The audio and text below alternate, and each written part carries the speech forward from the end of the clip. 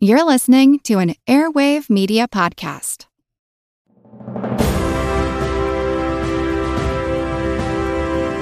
Hold your ears, folks. It's showtime. People pay good money to see this movie. When they go out to a theater, they want cold sodas, hot popcorn, and no monsters in the projection booth. Everyone pretend podcasting isn't boring. Turn it off. Turn it off.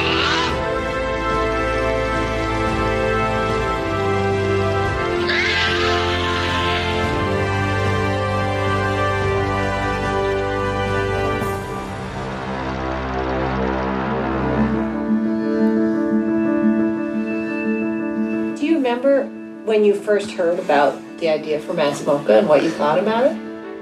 I'm thinking, like everybody else, what is contemporary art?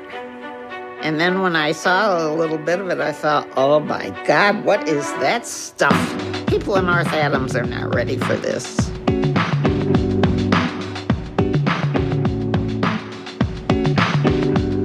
North Adams, Massachusetts. Once bustling and prosperous, its main street now is virtually empty. All of a sudden, Tom came in with this great idea, but this great idea was totally antithetical to what this town was. An art museum?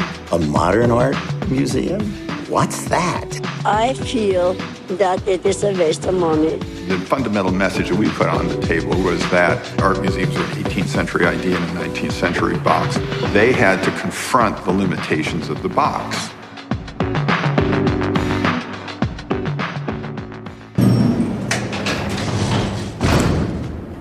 Oh my God, no way.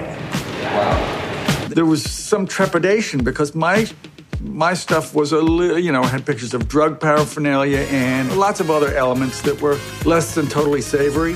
So if the state of Massachusetts were to put in, say, $35 million of taxpayers' money, is this the kind of art that you would propose putting on view? And I said, well, yes, this is exactly the kind of work that we would show.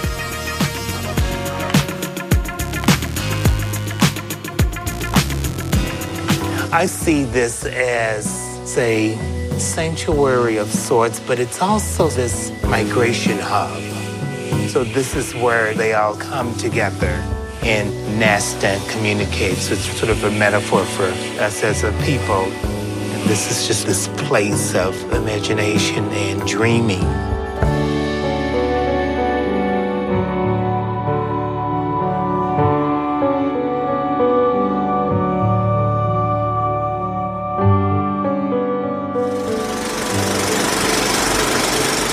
Hey folks, welcome to a special episode of The Projection Booth. I'm your host, Mike White. On this episode, I'm talking with Jennifer Trainer, director of the 2019 documentary Museum Town. It's a nice look at a town that was brought back to life through the power of art. Definitely check out museumtownmovie.com so you can see where the film is playing near you, or if you can rent it through your local art house. Let's keep the arts alive. Enjoy. Tell me the Jennifer Trainer story.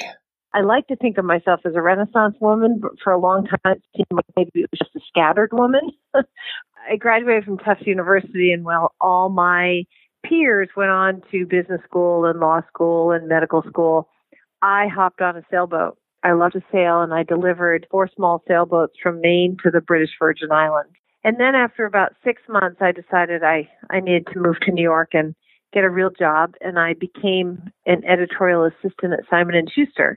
And it was right after the 3 Mile Island nuclear disaster. And we were just inundated with anti-nuclear book proposals.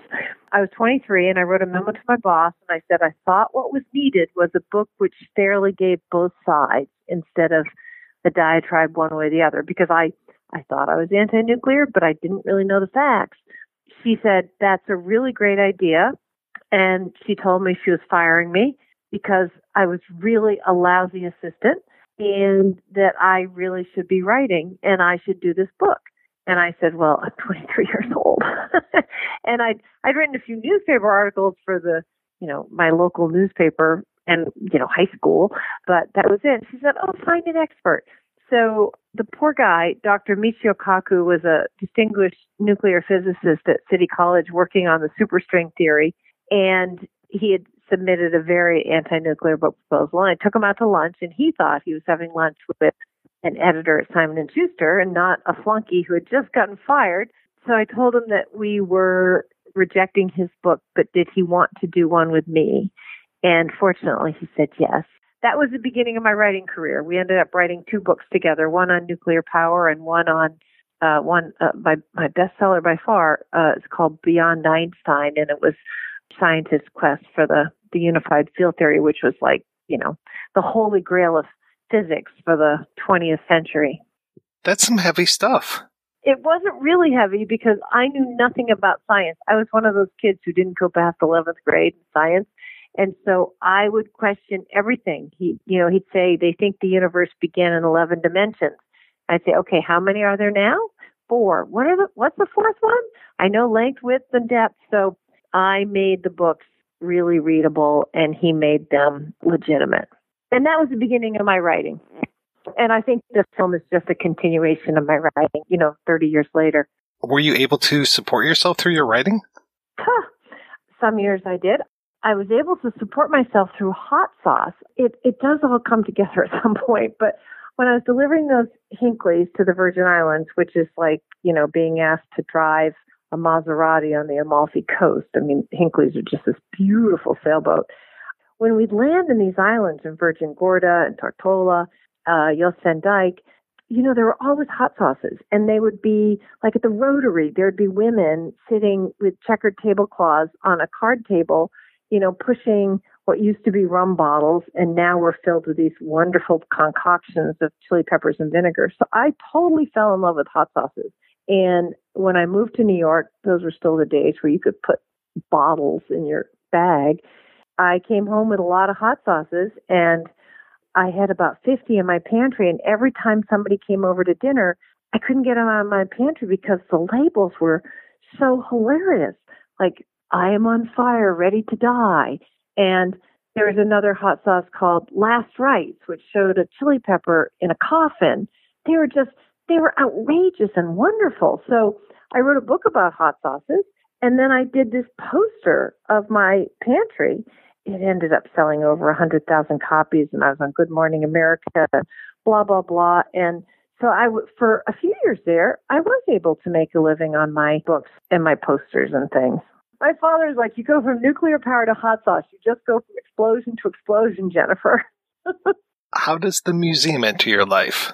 I moved to the Berkshires in the mid-'80s, and I was a freelance writer. I was working on I've written 19 books now, but I think then I was working on my 3rd book, and a writer's life is very isolated, and so I would go to any place that invited me.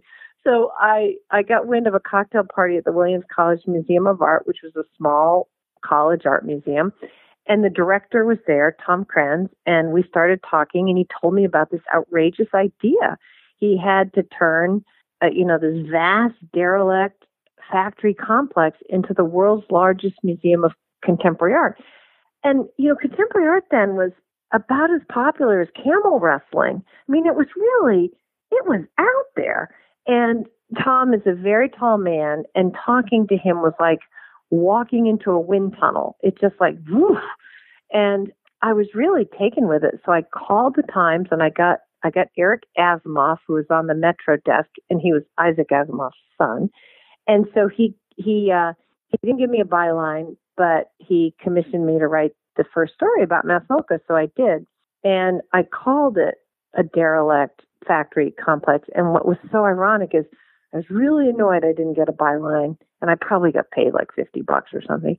But years later, the mayor of North Adams was still annoyed that the New York Times had called his town a derelict mill town. So I never told him that. He didn't know that I wrote that story until the movie came out.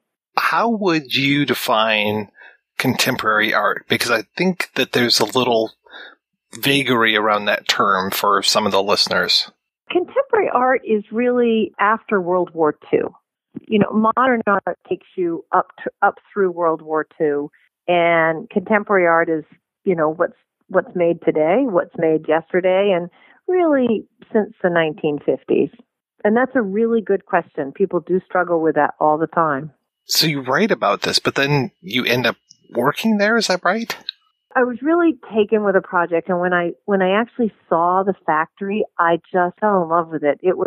It's magnificent. It was like Siena, Italy. It had still does, had 3 courtyards, 2 rivers, moats. It was 28 buildings on 13 acres, and it had started before the Civil War as a textile mill that they printed patterns on fabric, and they actually printed uniforms, the colors for Northern soldiers during the Civil War. And it's snowy, rural New England, and so in the winter, they would have to get these bolts of fabric through all 28 buildings without going outside. So all 28 buildings are interconnected, and they're catawampus to each other because they weren't designed. They were just what's practical. And one of the courtyards only exists because the bleach house over the centuries just disintegrated, and it created a courtyard. And so it was this fantastic place, and so sad because it had been the heartbeat of this city. It was a small city in Massachusetts, 12,000 people, and 4,000 people worked at the factory, Sprague Electric. And they pulled the plug on, the factory closed down right around the time that I moved there. And in those days, every single person you met in North Adams had a connection. They had worked there, their parents had worked there, their grandparents had worked there. The factory, they had a company orchestra, they had a company newsletter, they had a company daycare center. It was really the heartbeat of this little city. And it was so sad that it was just such a beautiful place. A little bit like Miss Havisham's wedding cake. I mean, it was crumbling and in total disrepair. Tom Krenz was incubating this idea at Williams College, and the Massachusetts governor at the time, Michael Dukakis, was intrigued by it and released money to conduct a feasibility study. And it would be a year that a team would analyze whether this was a harebrained idea or not. So I heard that it had gotten that first step. So I applied for a job. I got hired, and we weren't even a museum. We didn't own the buildings. We didn't have any art. We didn't have any visitors. We didn't have a constituency. It wasn't like a college with an alumni base. Other than all that, we were golden. We were the executive planning group. And so I thought I was being hired to be the head of PR because, I pitched them that I knew how to write. And when I got my business card 3 days later, it said I was the director of development and public relations. I had no clue what development meant. And it took me like 3 days to screw up my courage to go ask, was I in charge of future construction? But no, I was in charge of raising the money. And then I stayed for 28 years. Where does the film come in? Where does the Museum Town documentary actually start for you? I started working at MassMocha in 1988. It took MassMocha 11 years to open in 1999. It was a putt to the moon, to be sure. And I knew that I had witnessed something rare. It could have gone either way. And I like to think that I would appreciate the journey if it had gone either way, because, it's sort of like the show West Wing, where it's a lot of smart but ordinary people trying to do extraordinary things. And I started thinking about, how did Yankee Stadium get started, and how did the Met get started, and, the Detroit Museum of Art. How did Ford Motor Company get started? All these things were just an idea in somebody's head, and it was super hard to do. And life is littered with all the times where ideas never make it. And so I knew that I had this story, and I had witnessed this, and I'd been part of it.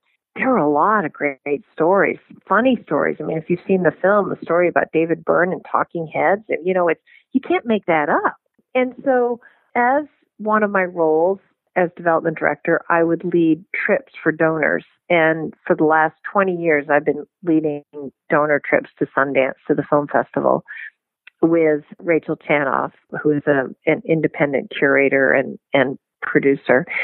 And around 2010, the museum was 11 years old. After watching like 5 documentaries back to back, I just turned to her and I said, I need to make the story of MassMocha.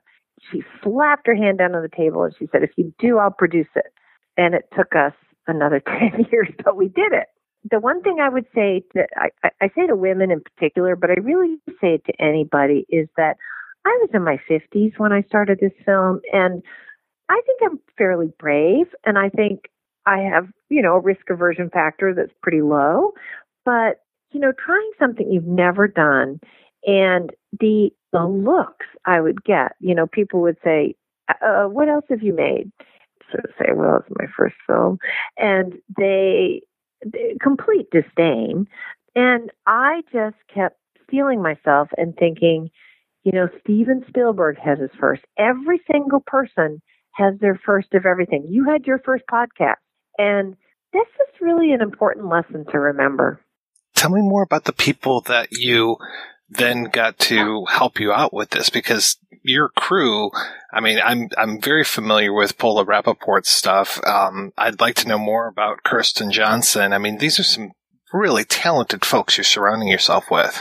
Rachel and I started watching all these documentaries that we liked, and we would take notes. And then we both really liked Kirsten Johnson's work. She's a noted cinematographer and director in her own right.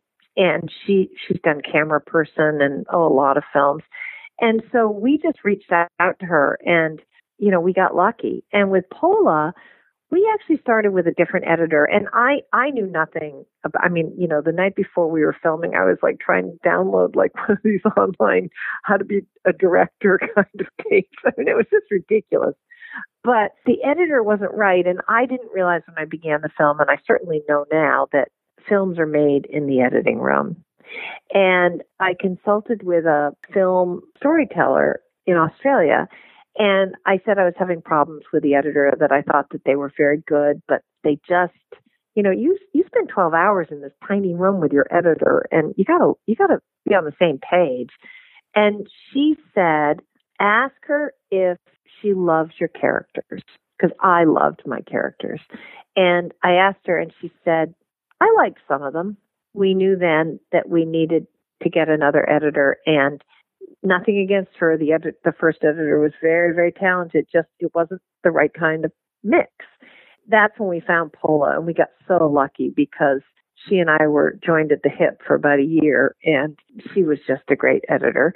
Her husband, Wolfgang, was also one of the cinematographers in the film. He did the sort of the really beautiful sweeping aerials. Near the end, there's this installation by Michael Oatman, which is basically a motorhome that looks like it's crash landed on this bridge, and he pulls up from it, and it shows you how great Paula was. She, we had all this footage from 18 months, and then she said, we just need a few beauty shots. Just, this is a visual film. This is about a museum. We've got a lot of great shots about art, but we just need a few stunning, just like, just luscious. And I was like, oh my God, we were at the end of filming, at the end of our budget. And he came for 2 days, and he was so precise. He had my assistant take pictures of what I thought I wanted him to shoot at different times of day, and record the time of day and what direction he was facing, so he'd know where the sun was. He's so precise. He was great. And the opening and closing shots of the film are his, and they just make it soar. And KJ Johnson was also, Kirsten, she was so generous. She was on my first few shoots, and she knew that I was first time, and she knew I was nervous, and she just gave me such great pointers that just, will stay with me my whole life. She's very magnanimous personality. And I would say also John Sturrett, who was a music supervisor. Wilco has been having, the band Wilco has been having music festivals at Mass MoCA since 2010. So I've known John for 10 years, and he's a very empathetic, talented, lovely guy. And I knew I didn't want to make a rock doc, but I knew that I wanted a lot of music. And I think there's like 62 music cues in the film. And I knew that I wanted the music to be representative of what Mass MoCA is. So, it's all over the place. It's Lucius, it's Big Thief, it's Talking Heads, it's Ruthie Foster. I just asked him to have coffee and asked him if he would be the supervisor, and he fortunately said yes. Once it's completed, what happens with the documentary? Because this year, all bets are off. It premiered at South by Southwest in March of 2019, and then it had a great festival run at Aspen and Woodstock and all over the place for like 7 months, and then we started to try to sell it, and the pandemic hit.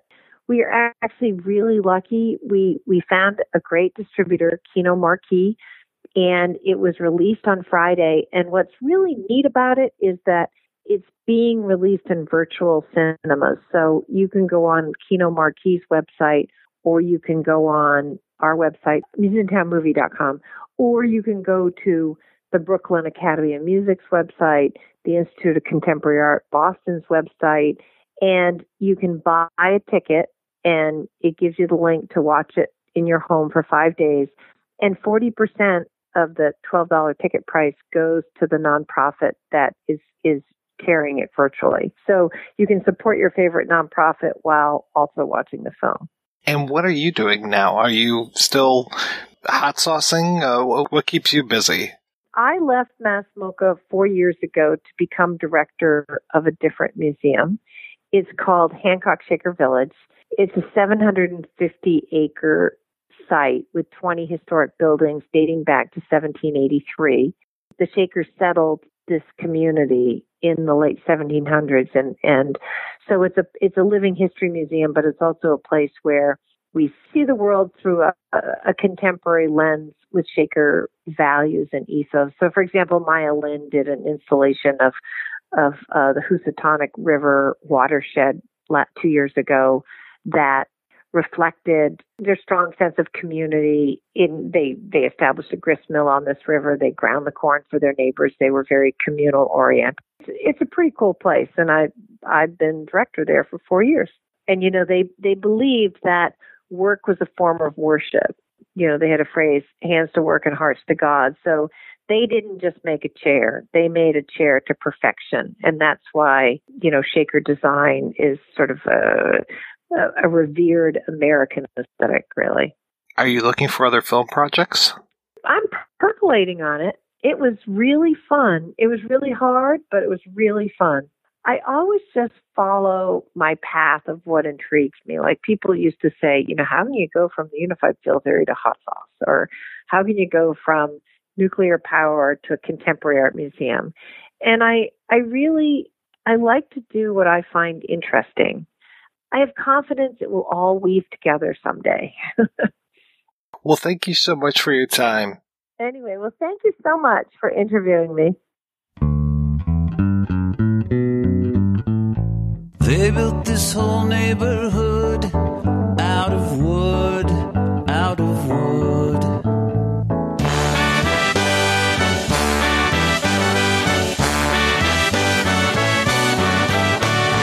I guess I'll still be around when they burn it down.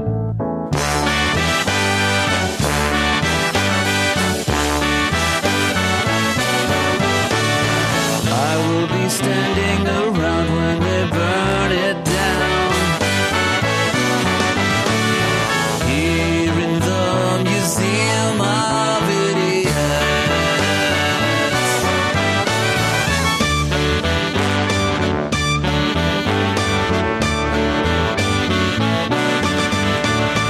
Honey, I'm there when you need me. Please believe me. Please believe me.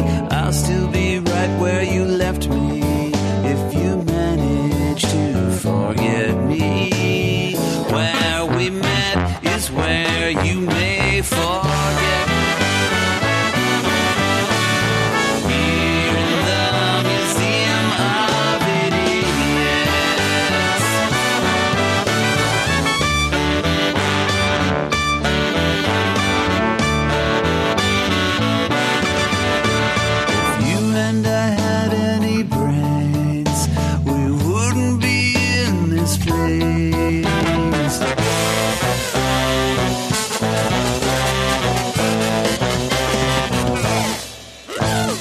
chop me up into pieces if it pleases pleases, if it pleases.